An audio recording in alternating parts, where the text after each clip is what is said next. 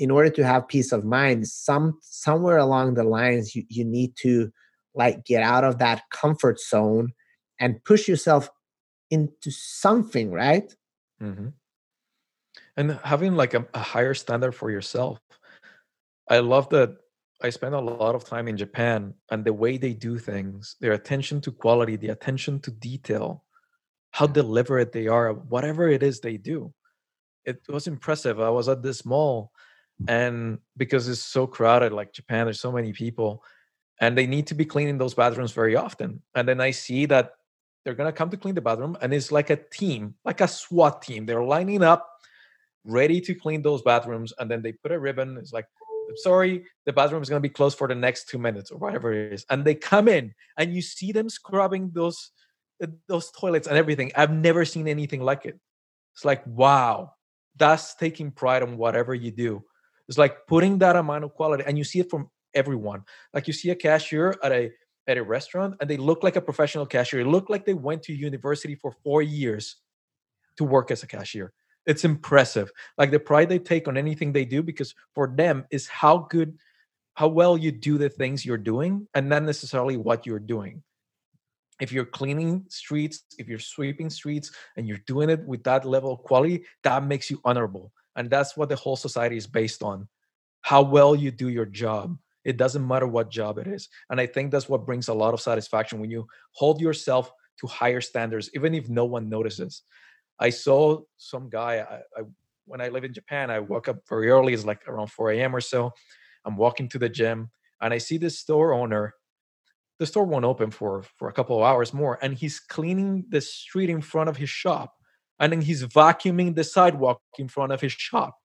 I'm like, wow, maybe most people won't realize it, but it's there. So is that idea that you're doing it for yourself, that quality that makes you satisfied with who you are and what you do, even if no one else notices it. So there's this famous story about Steve Jobs that wanted to have the interior of the Apple computer to look gorgeous, even if no one was going to see it. And the story is always told like, oh, wow, he was so attentive to detail. Like, that's the whole Japanese culture. Everything they do is exactly like that. You buy something, and the way they package it, everything is that same attitude. It's like everything has to be on point. There's always has to be quality. And I try to apply a lot of that in my life. Like I'm trying to absorb that from Japanese culture, because we get used to that idea of just getting things done.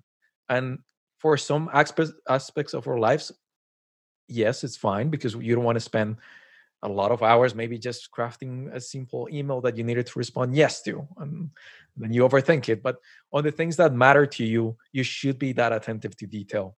Everything should be careful.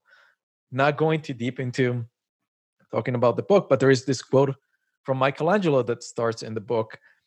And like I read that quote at one point, and I thought this is exactly what I want to include in the introduction.